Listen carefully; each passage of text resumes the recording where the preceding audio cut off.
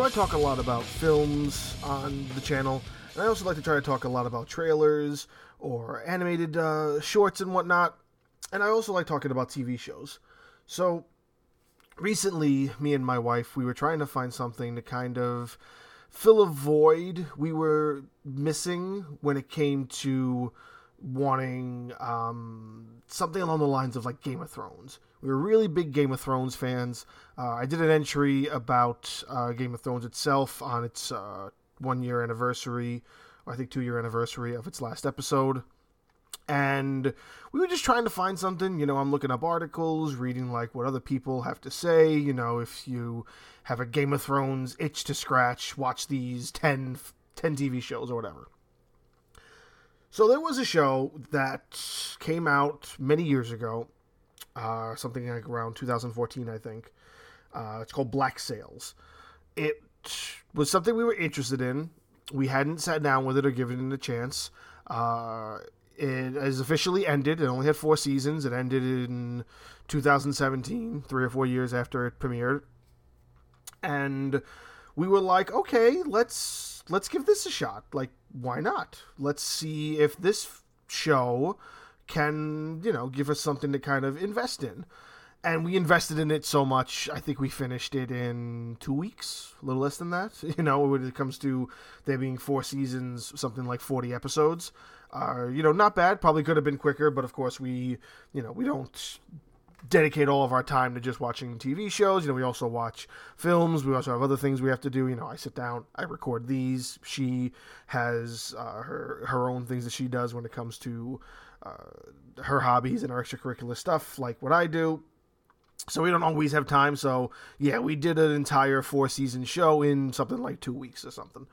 And what I didn't know, and it didn't click in my head, and I don't get why it didn't, because the second you meet one of the very first characters, his name is John Silver, and it didn't click in my head that this show, I thought it was just a show, about pirates. I thought it was something like, maybe it's based on something, I just didn't know.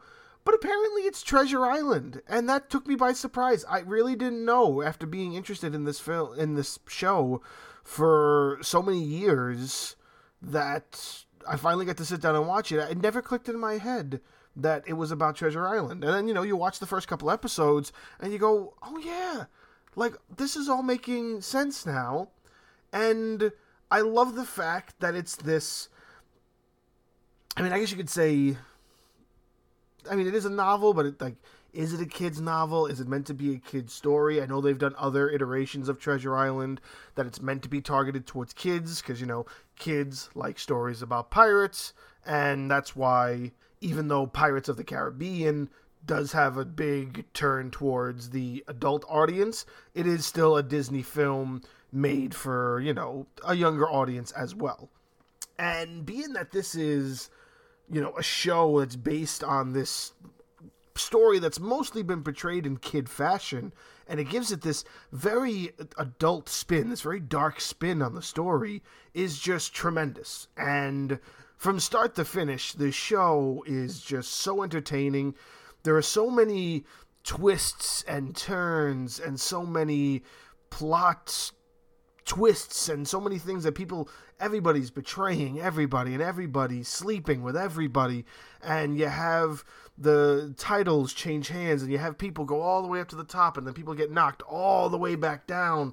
And there are, what I also like is I went into it not knowing any of the stars. I know none of the actors. I've never seen anybody in anything else besides Tom Hopper, who plays Billy Bones in the show, and I know him from, films like, most recently, he was in the Hitman's Wife's Bodyguard. He's also in a hit show on Netflix, The Umbrella Academy. Tom Hopper has done a lot, and he's the only one that I recognize when I sat down to watch the show.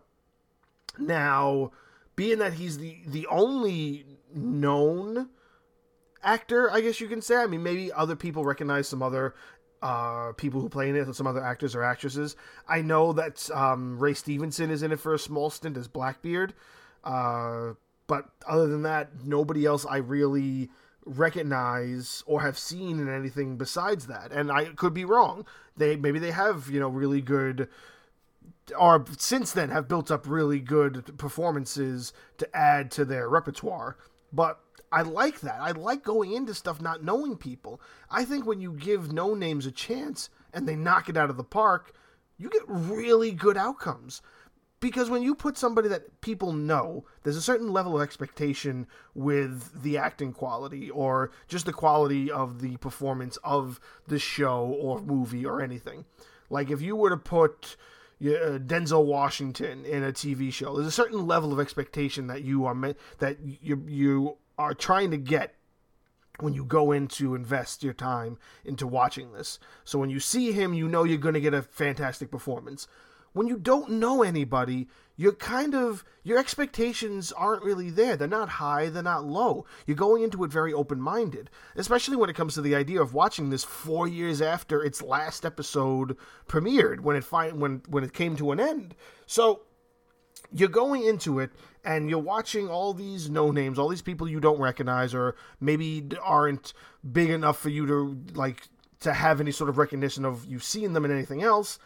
And you just watch them put on such great performances. Who's the guy that plays Flint? I think it's Toby something. Toby Steven or Toby Stevens.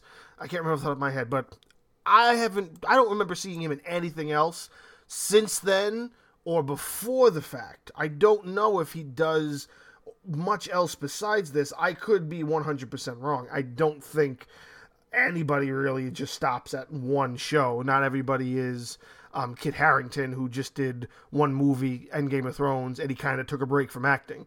Very few people do that. So he's definitely got other things, but he is tremendous as Captain Flint.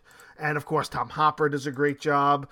The guy who plays John Silver, I've never seen him in anything before. He kind of looks like a young Lou Diamond Phillips. If they ever wanted to do a La Bamba reboot, they could probably get that guy in it. And he does great as John Silver. And he's probably one of the best character progressions in the show. When you first see him, it's like, oh, he's this stowaway on a ship, and the ship gets raided by pirates, and he knows that he has to try to sneak his way onto the pirate ship in order to survive. It's basically, he's doing really schemy things, and he's a real slimy character, because he cares about himself and all he wants to do is survive. And that's his whole story arc in season 1. Then you go all the way to season 4, where they finally start building him up as being Long John Silver. And it's just great character progression to show how he goes from almost like you think it's never going to be about him, and then it's all about him. And they do that with every character in some way, shape, or form. And then, of course, it still gives you... We got into it because we wanted something that gave us that Game of Thrones feel. And this gave that to us. It gave us this idea because characters you don't want to die are dying left and right. And I'm not going to try to spoil it for anybody. I mean, I know the show's been out for, 8 years as of this point. Four of them being the season premieres, and then it's been out. So maybe you've seen it, maybe you haven't. But again, I don't want to spoil too much. But just know that I'm just going into it telling you this right off the bat. People die. Don't expect to get attached to too many people because everybody dies eventually.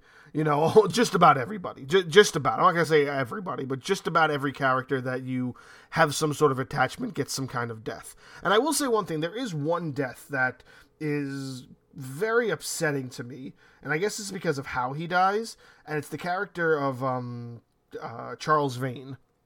He dies. He's in the first 3 seasons. He dies close to the end of season 3.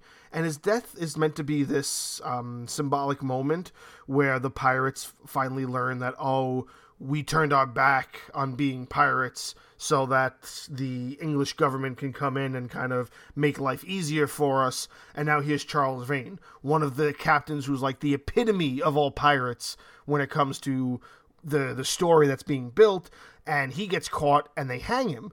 And when the pirates go to try to save him, he sees them in the crowd, and he's looking at them dead in their eyes, and he's shaking his head, and that's basically telling him, no, do not save me.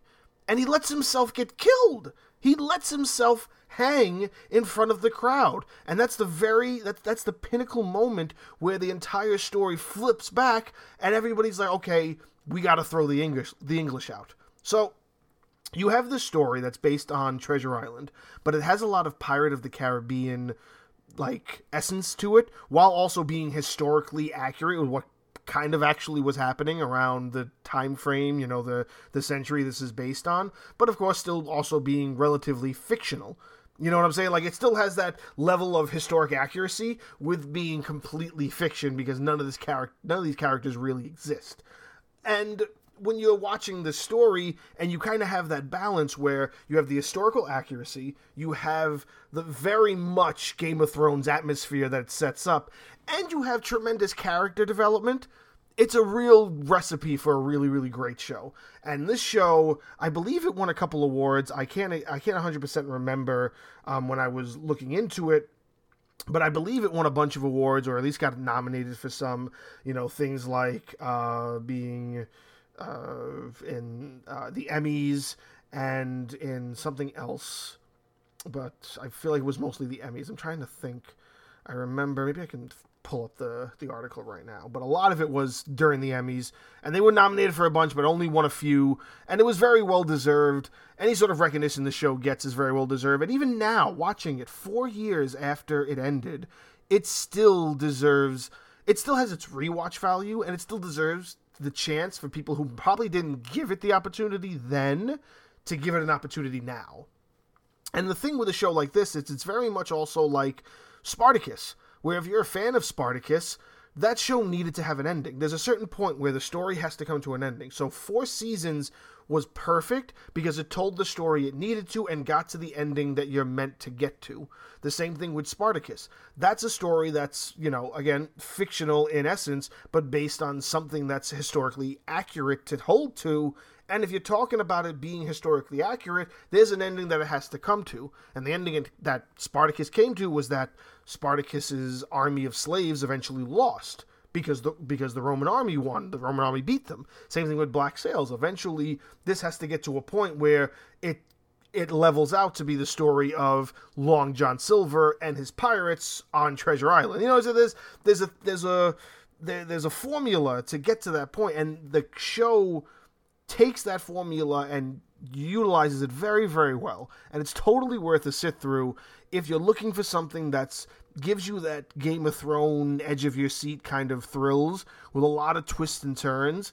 And even if you're just a Treasure Island fan, when I discovered it was about Treasure Island, I brought it up to a friend of mine, and he was like, oh yeah, I watched that show like 4 times or something.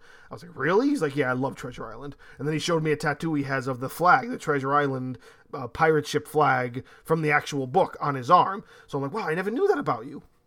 So real hardcore Treasure Island fans praise this show.